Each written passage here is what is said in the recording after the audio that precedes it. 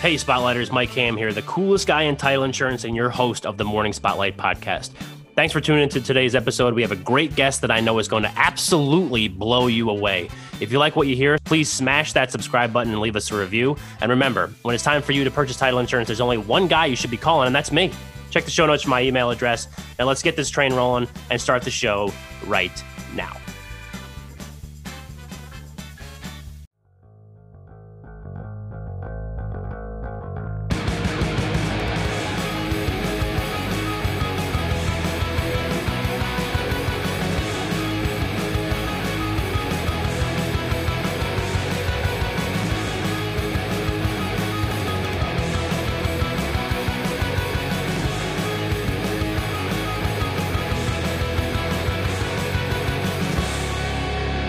Good morning and welcome to the Morning Spotlight podcast. I'm your host, Mike Ham, coming to you as always from the Spotlight Studios here in Morristown, New Jersey. My guest today is a cost segregation expert, helping hundreds of real estate investors save tens of millions of dollars in income taxes.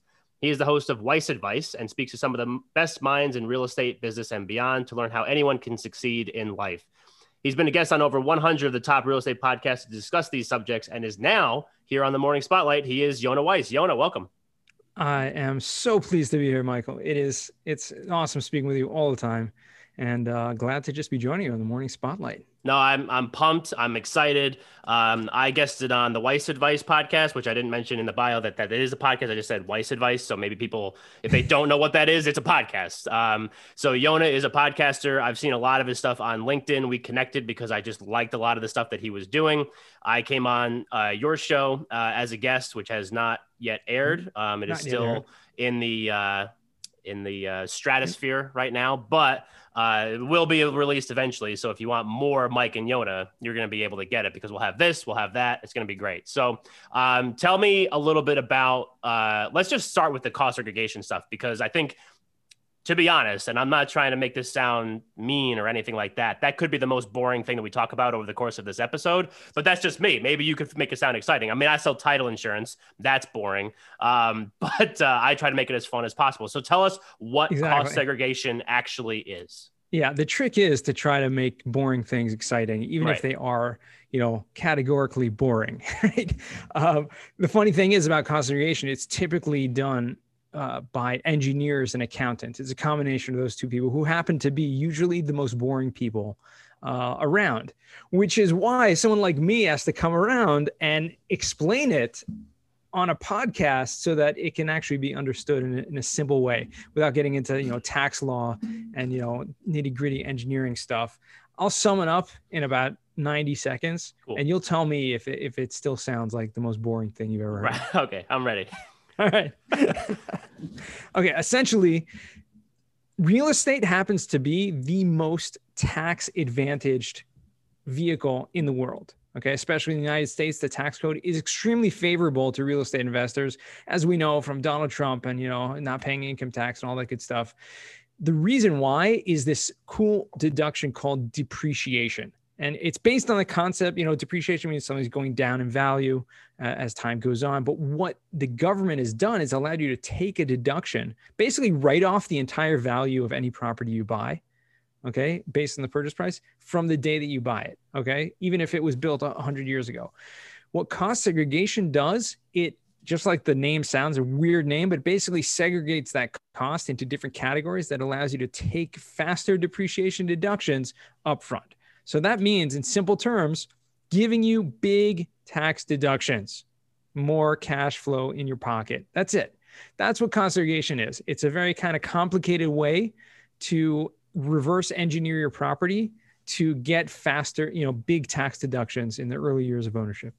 Gotcha. Okay. You had me at more cash flow, more money in your pocket. So how does one get involved? Like, how do you get started in this subject? Like, how do you get started in cost segregation?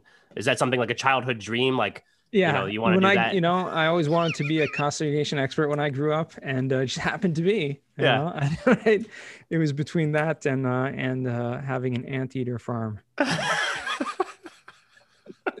That's a little inside joke for everybody listening, but we don't even have to get into that. But all right, so how do you actually get started in it? Yeah, so typically cost segregation companies are accounting firms or specialized kind of third-party companies who are engineering and accounting, together that work with real estate owners and investors, real estate companies across the country. So there's a lot of national companies. Madison Specs happens to be the biggest national company, even though we're based in New Jersey. And we're part of kind of a larger group of companies, Madison Title, right? Obviously, we do a lot of other things for commercial real estate, but the Specs brand is specifically in cost segregation. So how does one get involved? Again, it's usually relegated to engineers and accountants, but there are people like me who are on the business development and other operational team members who make it so that, it actually can be processed. Right. What were you doing before you started doing this? Before this, so let's go back, like rewind quite a bit. Yeah, I was a teacher for many years, and so that's kind of my passion. I got involved in real estate about 6 years ago, and so that flip-flop between a bunch of different things, just kind of learning the trade, really learning everything about it. So I did some fix and flips. I did some commercial mortgage brokering, some hard money loans, did a little residential brokering, sold some properties, did stuff like that, but nothing really, piqued my passion because my passion was really in teaching all the time. So real estate was really interesting and a great opportunity to kind of a field, an industry that I knew I wanted to get involved in and wanted to kind of break into. And so I spent a few years really learning the ins and outs, commercial real estate and all that good stuff. And then this opportunity kind of just came my way with Madison. Mm-hmm. And I took it, and it turned out to be really just like another teaching gig. That's it. Right? I'm like, I'm just teaching people about this really complicated concept, simplifying it down and making it so that investors know how to get more money in their pocket. Right. So does cost segregation work across any asset class, or are there specific classes that you tend to focus on, or anything? It can be done on any asset class, and we work with every single asset class out there. The only type of property that this cannot be done in is your personal residence. So if you own any investment or business property, commercial, residential, doesn't matter, you can do cost segregation on. And then does it matter where in the United States it is? Does not matter. Okay. Does not matter whatsoever. I mean, we work in all 50 states. The one thing that would potentially matter is depreciation is this great deduction, like I said, and is based on your purchase price, but land is something that doesn't depreciate. So there's always going to be a land value that's, associated with the property. And we understand that from property taxes, right? Property taxes are based on the land value versus the building value. Certain areas like California is very notorious for this, or New York City, where the land value is so high that what you're buying is almost all like land. Even the building could be expensive, but it's worth like peanuts compared to what the land is. And so therefore your depreciation basis, like how much you can actually take that depreciation, is much less. It's much limited. So that would be the only, kind of limiting factor to where geographically it would make sense. Gotcha. Okay. Yeah. Because I was just curious because I didn't know if how property taxes work in different states and if that made a difference in how you would no. Okay. Yeah. Cool. So because we're working with federal income tax. This is a income tax benefit, not property tax related. Right. Okay, cool. All right. So we're talking, this is more, so what I think sometimes when I hear you talk about this kind of stuff, I think that's where maybe I miss it, is like, it's more income tax related than it is actually property tax related. And I think that's an important distinction to make because like I said, I didn't know that, you know what I mean? Exactly. Because you hear like properties and tax and people don't make the connection between income tax because until you really learn the ins and outs of real estate and how beneficial this is for income tax, you don't even make the connection. Right. Right. Because you hear properties and tax, you put 2 and 2, right? Property tax. Yeah. Right. Which is a thing, which is something that, you have to pay. But the income tax is really where the huge benefits come in when investing in real estate. Right. Okay, great. All right. So cool. So now one of the things that you mentioned in some of those questions that I was answering or asking and you were answering is the fact that you've been only doing this for about 6 years, which I think is very impressive. And I mentioned this to you when we first met and when I came on your show, is the fact that, you have established yourself now as like the cost segregation guy. I don't see anybody else doing cost segregation stuff like this on LinkedIn or on podcasts or whatever. So at what point, and I think I already know the answer to this, but my audience doesn't. So at what point did you decide like, hey, I'm going to become like the thought leader on cost segregation? And what were the first couple steps that you did to do that? Well, it was just an observation that I made early on, about 3 years ago or so when I first got involved with this, especially, on LinkedIn, when I first, kind of stepped into that space and saw that, like you said, there was almost no one else talking about this. And I'm very active on Bigger Pockets as well. And around that same time, I got involved and I saw, again, these topics were coming up. There was no expert out there that was coming to answer all these questions. And people had tons of questions. And every single person that I spoke to, whether it was through sales calls or, outreach, whatever it was, in-person meetings and stuff like that, people have tons of questions because it's kind of complicated subject. And I was just answering people's questions and saw this is a great platform. I mean, there's no one else out there doing this at scale. Right.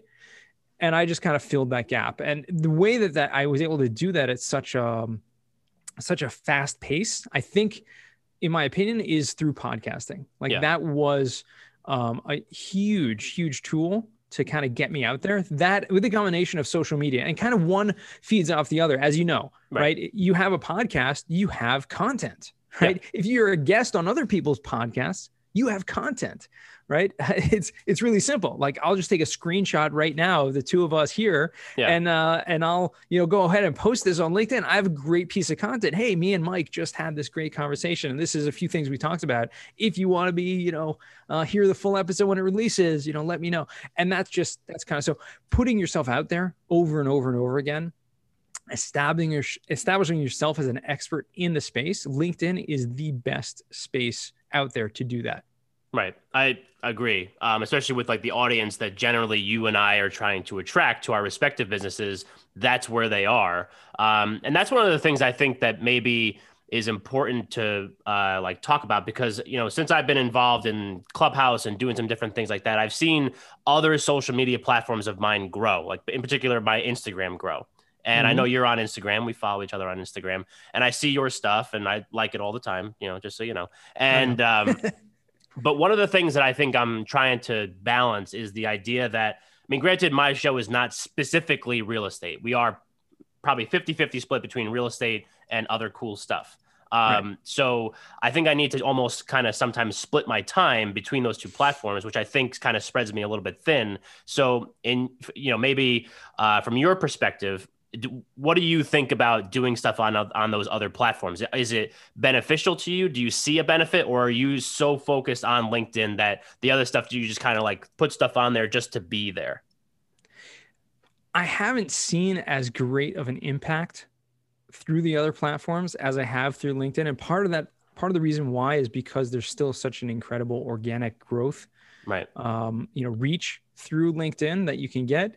And, on top of that, you get a lot more, I think, just in my experience, a lot more personal connections with people through that. And you can create conversations. That's just been my experience. It may be true on other platforms as well. And I certainly have seen others succeed extremely well on other platforms. So I think what it comes down to is using each platform to the extent that you're going to get, reap the benefits of that. That's how much you should be putting time into it. So it is really kind of proportional. It's not that I'm against any social media. I think they're all great. Yeah. But, you have to really focus on one to kind of build that brand, and it will spill over to the others. Yeah, absolutely. I definitely agree with that. So let's talk a little bit about the podcast. We're going to talk a lot about the podcast, honestly. So when did it start? I think you said 3 years ago. Or did I get that wrong? So my podcast is still a baby. It's still less than a year old. Oh, okay. I thought why did I think it was older than that? I don't know. I'm not sure. I don't know. Great host. We started officially launched last June of 2020. It was a little bit in the works beforehand. And the reason why I started it was kind of a combination of two things. One is that prior to starting it, I had already been a guest on over 100 podcasts. And I loved that, the conversation, right? The relationship. But I also like asking questions and getting to know people. And I found the huge benefit of podcasting from the guesting perspective found huge benefit from doing that. Yeah. I thought just combining that and also giving back a little bit. When you have your own podcast, you can give back, which means, in two ways. One way, you can invite some of those hosts that you thought were great conversationalists to your podcast. Not every host is, unfortunately. No. I've been guests on many podcasts that, it was kind of painful. You see the guy kind of reading a script, and that's not my form of podcasting. I don't think it really goes so well. And you get the feel from that. I think the listeners do. And I just more enjoy the conversations we're having. And if I can add value and I could bring out that value from other guests, then I can share that with my audience as well. Yeah. And you know why I think I thought that it was an older podcast is because you recently, I saw, hit 100 episodes, and you've obviously blown by that since then. So how many episodes have you posted? Today's April 6th, 2021. So how many episodes have you posted to date? So today I launched episode 111. Wow. So 111. The reason why I was able to do that in under a year, obviously I'm releasing a lot of episodes, 2 or 3 a week. Yeah. And that's kind of been the MO for quite a while. I started off kind of 1 a week, and I saw that I had so much. I got really happy when I started it, just like overly excited about doing it, that I just ended up recording like 40 or 50 episodes. Like right out of the gate. Yeah. Within the first month. And I was like, I got all these I loved it. And I was debating like just releasing, daily. Yeah. And to me, that was just overload of content. And so I tried out 2. That was good. 3 is good. So kind of balancing between 2 and 3. Right. Yeah. When I started the Morning Spotlight, I think I mentioned this to you the last time we talked. It was every day, Monday through Friday. Right. And they were only 5 minutes long. But that for doing that for 3 months, so 12 weeks, 60 episodes, that was just like, I was like, this is too much. And that's why I kind of scaled it back on the episodes posting per week, and then increased the in-depthness of the conversations. And we're actually having a conversation, not actually like reading stuff off of any particular script. Right. Yeah. And the great thing about, in order to really do that and do it successfully, you really have to have a team kind of managing that. I don't know how someone can have a daily podcast without having a team managing it. I don't have a daily podcast, and I don't have a team, and it's hard to manage sometimes. But 2 episodes a week, 45-ish minutes for an episode. It's doable. It takes up time for sure, because you gotta, do some edits and then all that kind of stuff. But it's a lot to do. So let's talk about the kind of guests that you have on. So if you do 111 episodes, are all 111 people real estate focused, or do you do other types of things as well? I'd say the common denominator between 90% of my guests have been real estate, and in many different areas. We have people who are multifamily investors, and there's a lot of those, because it's just kind of the people that my clients, and I brought in, I'd say also a huge amount of the people that have been guests have been my clients. It's just another way for me to kind of give back to them. Right. And make that relationship grow in another way through having that conversation, adding value to them, et cetera. But, self-storage, mobile home parks, we cover really any area of real estate, which is a lot of fun. It's something I enjoy. And I think my audience are all real estate investors in some regard or another. So that's really why it's focused on. Although I have had a few people who are totally not related to real estate. Kind of random. One person was a sales guru, like a big guy, written books on sales. And that was a great, fun conversation. I think that applies to everything sales. So that was a really good episode. But yeah, mostly real estate, even though it's funny because the podcast itself is not really about real estate. I wouldn't call it a real estate podcast, but I think real estate is a great common denominator, because the majority of people who are real estate investors, I think, aren't solely in real estate. Meaning a lot of people make money in other things and then put that money to work in real estate. And so it's really just getting to know people and people in real estate. Exactly. Yeah. Exactly. Right. Yeah. Yeah. I think that's great. And I think that's such a great way to kind of look at it. And I know, like, when I came on your show, like you said, I know we talked a little bit about title insurance, but a lot of it was learning about me and kind of my story. And that's what I think is interesting, because I do think, when you have an audience, which I would think that our audiences are somewhat similar, maybe some overlap, maybe, I don't know. But I think that like they connect more with people in this, like if let's just say they're like 25 years old and they're trying to get involved in real estate in some capacity, whether they want to invest or go work for some company in real estate or whatever. It's good to hear stories like ours. Teacher, college baseball coach. We didn't come from an area that was like focused in real estate, but now here we are in real estate, top of our field, crushing life and the podcast game and business and all that kind of stuff. But it just makes you more human, and it makes it easier to connect with those people, I think. Absolutely. Yeah. All right. So what do you think? I just literally just lost my train of thought. I had a great question all teed up, ready to go. So take us through, like, how do you, last year, this is not the question I had, and hopefully it comes back to me again, such a pro. But last year, obviously there was a lot of stuff going on. Not sure if you knew about that, but so everything is closed and everybody starts doing more stuff online. So I had obviously already established yourself online, but then you had this huge influx of people, like me, honestly, that were now posting stuff online about, whether they were starting a podcast or they were starting stuff in real estate. So in what ways do you think your stuff is still able to kind of cut through all this new noise? Was it because it was already established, or do you think you do something a little bit better than everybody else? It's a great question. I think, to be honest, I don't know that I'm cutting through the noise. Yeah. There's a lot of noise, and there's a lot more people that have seen the benefit of social media. And obviously, because they couldn't go to, meetups, conferences, people put a lot more time and energy into social media and into online branding.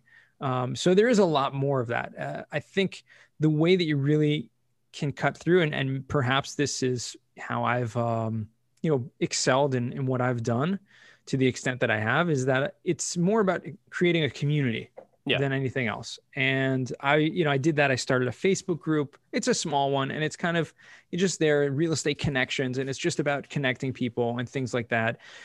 And I started a meetup where we'll have, online once a week Zoom meetup. So we're just kind of getting to know people more and more on the online realm. And so creating those relationships and just strengthening those relationships, that's what's going to kind of cut through that noise, as you put it, because you can only consume so much content that's out there. And the more people that are putting out content, the harder it is to kind of maintain those relationships, because you're competing, right? You can only contain so much, right? Yeah, exactly. Yeah. So the other thing that I was going to ask is, when pre-COVID, when you were, doing the cost segregation stuff, obviously you were putting this stuff online, so we already established that. But were you like out at events, trying to generate business, that kind of stuff? Are you on like the business development side, or you kind of like more in-house, kind of doing the actual stuff and just educating people when they ask you questions? Yeah, I'm a lot on the business development side, although and I love the conferences. It definitely made the rounds in different conferences and events and meetups and stuff like that, local meetups and whatnot. But I found the online, it's just so much more beneficial, because I work nationally, meaning I don't have any market specifically that I'm targeting. I can work with anyone anywhere, and therefore the social media just makes it so much easier. But the great thing, when you establish yourself through the social media and people get to know you and recognize you as the expert, then when you go and meet people in person and go to these events, it's incredible. I mean, literally, like it's funny to me, because I couldn't even imagine this beforehand, but like, I'm like a celebrity sometimes when I go to these events. It's crazy, but it's funny at the same time. So I get, and I stand out. Obviously, I'm an Orthodox, Hasidic Jew, and I, wear a long coat and have these side locks. So I stand out. People, you got a better beard than me, that's for sure. Okay, it's been growing for a lot of years, but but so I stand out anyways. But people recognize me like everywhere. Like I'll go like, oh, it's people like stopping me to like take selfies with me. It's like it's funny. It's really funny, like random people, and it's hard for me to. I have a really good memory. That's an advantage that I have. And so I'll meet people, but random people, right? Because on LinkedIn, people are just, they call it lurking, right? Just Yeah. they're consuming content. They're not necessarily engaging with you. You don't necessarily know who they are, but they know who you are. And Right. so when you go to an event and like you're walking through the halls and someone stops you and like, oh, I love your content on LinkedIn. I'm like, who are you?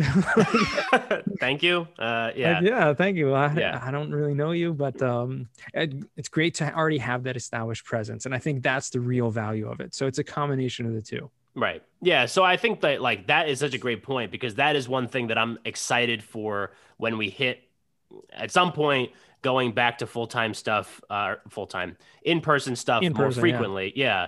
That's what I'm excited about is to, kind of get to the Yonah level, being able to be like, no, well, because I've met people over the last year virtually here in New Jersey and around the country that I would have probably never met otherwise. Right. And I think that that's what the virtual world has given, that was the gift that it gave to us last year. And I Mm-hmm. think that now being able to, because I think that people that have not been putting content together or putting stuff out there over the last year or so, and just relying on, emails and cold calls, I guess, I mean, they're missing the boat. You know what I Yeah. mean? And I think that like when they get back, it's going to, because you want people to remember you. Like from my end, from title insurance, it's all relationships and service.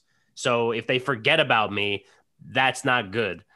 So like doing a podcast or putting content on LinkedIn or wherever I'm putting it is basically like imperative because you don't want to, like, my greatest fear is to get back to an in-person event one day and one of my clients or somebody that knows me or whatever, be like, oh my God, I didn't even realize you were still in title insurance. I would have been like, oh my God. Yeah. That's like my greatest fear, but I'm just doing everything I can to avoid that. Right. So, Right.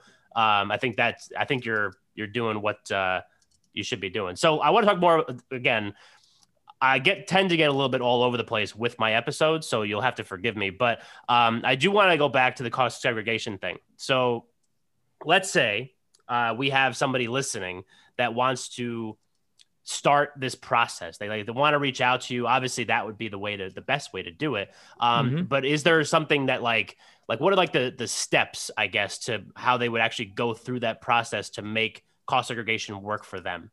Sure. It's pretty straightforward.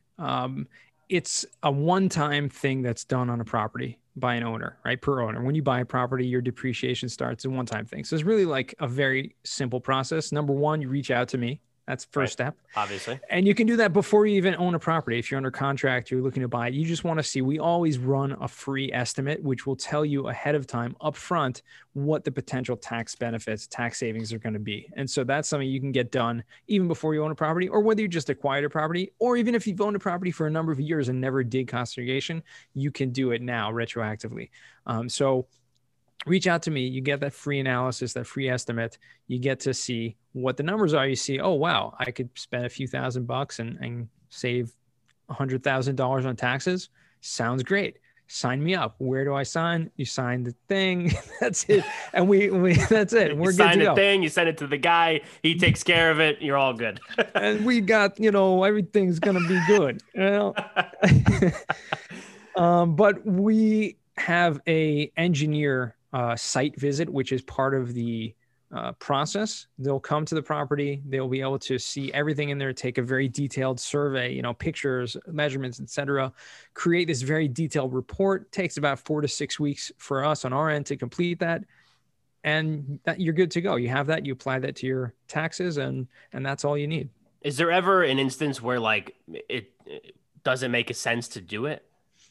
There's a few instances, and I'm glad you brought that up because it's not necessarily for everyone. Right. It's always, it's good to reach out and have a discussion, but a few cases where this is not a good idea, but I'd say 90% of the time it is, but there are cases where it does not make sense. Number one is if you are holding a property for a very short amount of time, a year, or even less than 2 years, it probably doesn't make sense because there's something called depreciation recapture tax that you have on the sale of the property.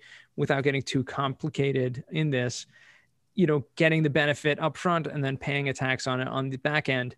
If that's in a very short amount of time, the benefit's going to be much less. There's still benefit there, but it's going to be much less. The second case where it may not make sense is if the property is really too small. So too small, meaning based on the purchase price. So anything under, I would say anything over $500,000 purchase price is great.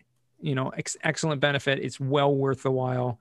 And the bigger the property, the better, because the tax savings are really somewhat a percentage of the purchase price. So if you have a $50 million property and you're getting 20% of that as an upfront tax deduction, right, that's huge. You're talking about, $10 million. I mean, that's crazy. But if it's a $500,000, you're looking at about $100,000 tax benefit. If it's less, it's going to be proportionally less. So that's why I say 500,000, that's the second instance. Smaller property may not be worthwhile. The third instance is if you don't have any tax liability. If you're not paying any income tax or don't have any income tax liability, or maybe you're not making any money if the property is vacant, or you're not making any money from it, to get extra deductions that you can't use doesn't make sense. Right. So those are really the three instances. Or if you're a nonprofit, obviously you don't pay the taxes. Yeah, right.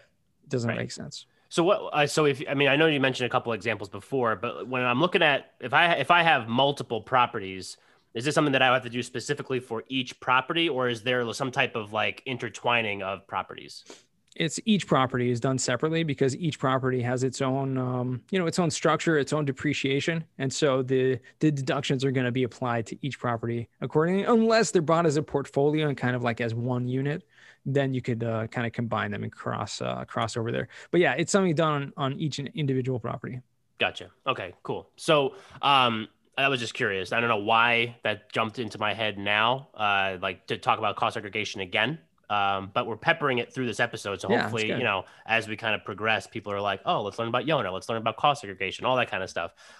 So one of the things that I wanted to go back to the podcast now, again, sorry, but go back to the podcast. So when you're having these conversations with people, and I think one of the things that maybe at the very outset of this show was something that I was trying to figure out how to like finely tune, connecting Mike Ham, the coolest guy in title insurance, with Mike Ham, the host of the Morning Spotlight. So what are some, and I know that you put content out on LinkedIn that is specifically geared towards cost segregation, which obviously, boom, there it is.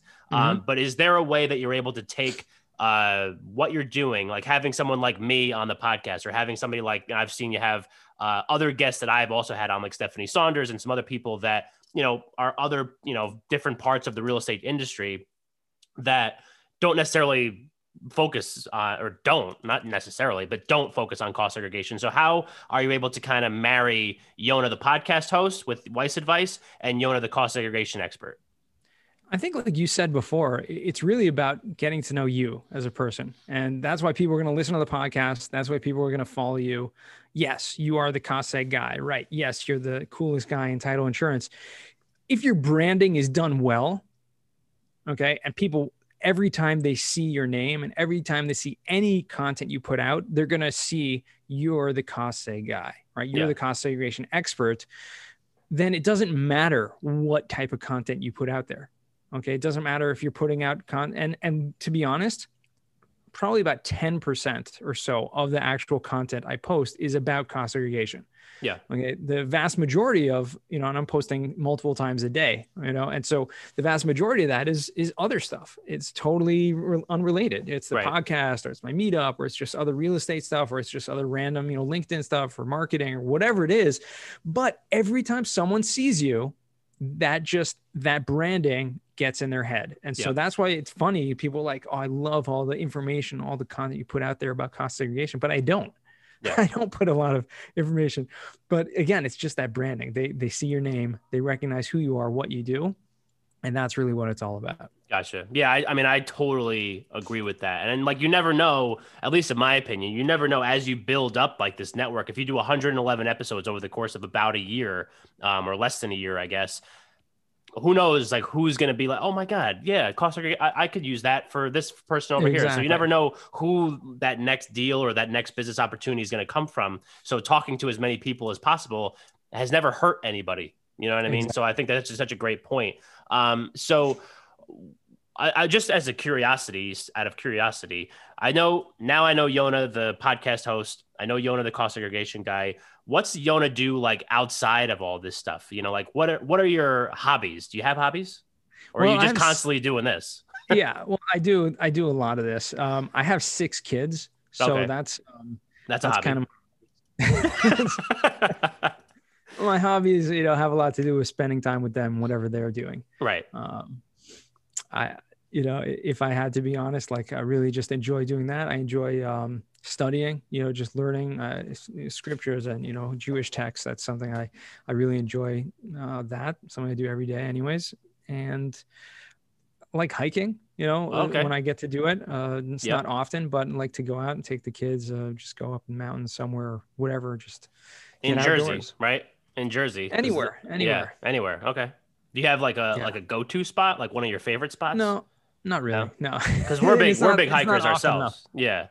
We like to It's hike. not often So enough. yeah, we'll go up to like Mount Tammany or uh Stairway to Heaven, like all those places up in northern New Jersey. Those places are cool. So if you haven't been, go check those out. Okay. They're a little Yeah. tough. I didn't have hiking boots, so it was a little bit harder to get up the mountain, but whatever. So, all right, let me talk about, I always like asking people like yourself and like every other guest that I have on here about goals. So I'm interested to hear maybe your first goals for the podcast. So you've obviously enjoy it. You obviously spend a lot of time on it. So obviously it's something that's very important to you. So maybe Mhm. looking out over the course of the next year or so, what are some things that you're, hoping to accomplish with the podcast? I love the podcast, and I think you hit the nail on the head. If you don't really enjoy it, you shouldn't be doing it. Yeah. Right. That's for sure. My goal is really just to just continue building those relationships through each and every guest that I have. And Right. that's really the goal. So it's not really like, I don't have like a big goal. I think if I want to put it kind of in perspective of another goal that I have, I would like to somehow combine this, which is I'm going to be focusing a lot this year on transitioning into more actively investing in real estate. Okay. So Yourself. that's something myself personally. Yeah. So I've invested before and I've done some passive investing and stuff like that, but I'd like to transition into that, finding the right partners and the right. So having the podcast and having established that audience, I'd like to somehow kind of incorporate that into it and make that transition and kind of help that to grow that side of the business. Okay. Well, you've made a ton of contacts in a lot of different areas, like you said, of the real estate industry. So I'm sure that that could only help. And if you need the coolest guy in title insurance, obviously you know who to call. But I'm sure other people that you work with may not want that. So what about from a business standpoint? Do you have goals that you set for yourself over the course of the next year or so for business related items? Again, it's really, like I said, that goal of mine, acquiring like a big multifamily property. That's a big goal of mine this year. But from like the cost segregation side of it, cost segregation, I just have fun with it. I literally do. I just enjoy what I do. I just have fun with it. It's always good to just continue building it and being better and better and better and having more and more and more. Yeah. I think a big goal of mine, which I've been working on for a few months already, is to be a lot more organized with it so that I can, thank God, there's a huge influx of clients and to be able to service everyone. Unfortunately, to be honest, like I have a very, very good memory, but I don't work well with CRMs and that kind of stuff. So a lot of it's just kind of in my head and, and that's difficult. And it's hard to have assistants and people to help me with that if a lot of it's just in my head. So one of my goals is kind of transfer a lot of that over to some assistants so that I can continue growing that. Awesome. Okay. So I did mention we were going to do a closing segment, but as we were going through this episode, I decided I was going to add in a segment, which I've never done before because it only fits for you. So we're going to do this. So we're going to do the segment is going to be called Weiss Advice. So we need some advice because most of the people that listen to this show are between the ages of 25 and 35. They live in the Northeast. They're either entrepreneurs or real estate investors or somebody interested in getting involved in real estate. So I'd like to look at maybe a couple different things, maybe like an aspiring real estate investor. What would be one piece of advice you would give that person? The best piece of advice is going to be, and I'll split into two because they're kind of combined one to another, is continue learning, right? Just learn as much as you can, consume as much information.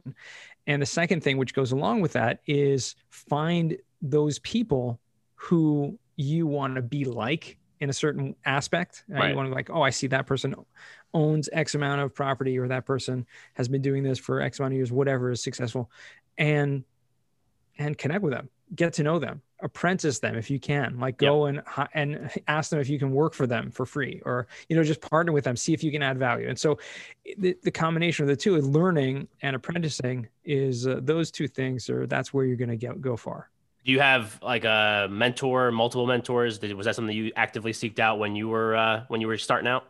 Yeah, absolutely. Yeah. Multiple mentors. Sure. Same. Yeah. I think I have like about 3 to 5 that I usually are like my go-to people. Whenever I have a question, call them because they know what they're doing, and I'm like making it up as I go. So next Weiss advice is, as a podcaster, what is one piece of advice you would give a aspiring podcaster? Not necessarily a real estate podcaster or a real estate person, just a podcaster in general. Grow your audience on social media, because that's where you're going to get the biggest, the biggest subscribers to your podcast. You don't get a lot of organic listeners or subscribers on the podcasting platforms themselves. You can, you might get some, but where you're going to really get a lot of it is from social media. So if you don't have a following yet, or you're not posting content and doing that successfully, do that. Put a lot of time into that. And I would say put a lot of time into that even before you start or launch a podcast, and kind of use the social media to build up the launch of your podcast, so that you can, you already have an existing listener base before you even launch. Right. I totally agree with that. And that's a perfect segue, because the last piece of Weiss advice is, because you are a content creator, what would be one piece of advice that we would give, whether they're on the real estate end or the podcast end, one piece of advice, if they think that they want to start creating content, which I think you and I would both agree that they should be, what would be your maybe one tip to actually get them started? Because a lot of people just have no idea what they should be posting on social media. Sometimes I don't know. I just kind of like throw something up and be like, maybe this will work, So what would be one tip for that? So I'll give 2 tips, just because I just kind of want to. 2 tips is cool. I'll allow it. One tip is very, very much related to what I just said before, which is kind of share what's happening. Share your journey. Share whatever is going on in your life. And if it's related to business, even better. Share that. And so that's content. Everyone has content because we have stuff that's going on in our life. And even if it's just asking questions, it's about creating engagement, creating community, creating relationships with people. And so that's what social media is not about. It's not about posting content, right? Because you could do that and no one will see it.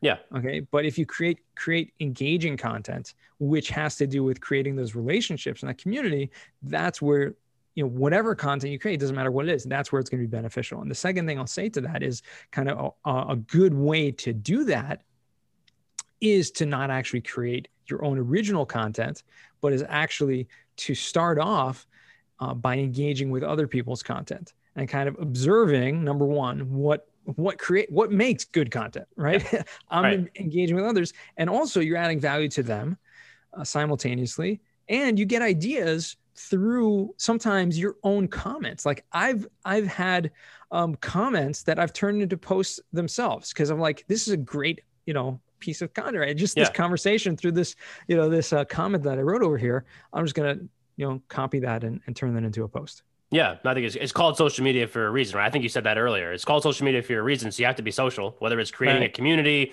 or a following or whatever it is. I think that is great Weiss advice. So that just kind of came to my head. I was impressed with myself on that. Well done. So, yeah, right. Out of the blue. So I don't know why I just thought of this question too. Do you think of yourself as an influencer? I see myself as one. I don't necessarily think of myself as one, but I just see what's, what happens. I just see the reality of it. And so I've kind of accepted that, and it is humbling, but a real leader, whatever regard that is, hopefully it's for the good. You have to kind of accept that and be and, influence people for good. And I believe I'm trying to do that positively. I agree. Yeah. No, I think you're doing a great job, and that's why I definitely wanted to have you on the show. So we've been talking for, I don't know, 45, 50 minutes, something like that. Kind of lost track there for a minute, but we're going to move the show into, excuse me, our closing segment, which we call Under the Spotlight. So the Spotlighters, which is what I call my audience, there's my community, have listened to Mike Hamm and Yonah Weiss talk for the last 45 minutes, 50 minutes, like I said. We've obviously covered a lot of different stuff from the cost segregation side, creating content, podcasting. We did the little new Weiss advice section with Yonah Weiss, which we will never do again, I promise. So don't worry about that. But what would be one thing that you want the Spotlighters to walk away from this episode with? I'd say the one thing is, believe in yourself. Like, that's it. Whether it comes to whatever business you're doing, whether it's social media, engaging, if you're starting a podcast, it doesn't matter what you're doing, what you want to do. You just have to go with it. You have to believe that, be behind it. If you don't believe in yourself and what you're doing, then you can't be successful. So, right. As hard as that is for some people, that's really the key to success. Is really the mindset of, I'm going to do this and I'm going to put all my effort into this and do it with the best mind, from the get-go. Right. Was that something that, again, this is our last point of the day, but was that something that you struggled with when you first started putting your content out, like believing in yourself and believing that you could put stuff out online that people were actually going to consume? Or did you just like go for it and whatever? At first I was very hesitant but I figured, what do I have to lose? Right. Yeah. And since I didn't have any really like fear of that. I mean, there's a fear everyone has of like, well, what are people going to think of me? But when you notice, like, just being yourself, is people that are attracted to you, people that relate to you, are gonna like what you have to say, and that's just a reality. So, and the people that don't matter. Exactly. So exactly. Yeah. Sorry to cut you off there, but no, that's it. Yeah. All right. So where can the Spotlighters get more Yonah? The best way to find me is on LinkedIn. That's awesome. Definitely the best place to find me. You can obviously go to yonahweiss.com or follow the Weiss Advice podcast, wherever you listen to podcasts. Absolutely. And we will make sure that we put the LinkedIn, the website, and the links to the podcast in the show notes, so you can go listen to get more Yonah, because obviously he is tremendous, and a great source of information, great personality, show's great. Hopefully when my episode pops, people go listen to that too. So Yonah, again, thank you so much for coming on the show with us today. I really appreciate it. It's been a pleasure, Mike. Thank you. Absolutely. And everybody else, thanks for listening, and we will catch you next time.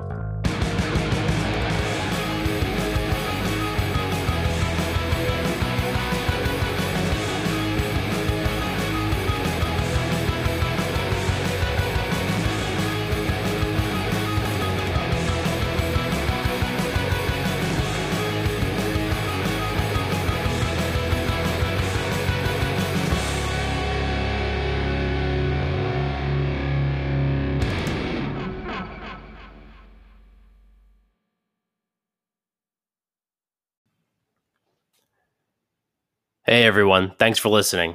Just a reminder that any views expressed in the Morning Spotlight are the views of the speaker and should not be construed to be the views of any other person, any employer, or any organization. Thank you. We'll see you next week.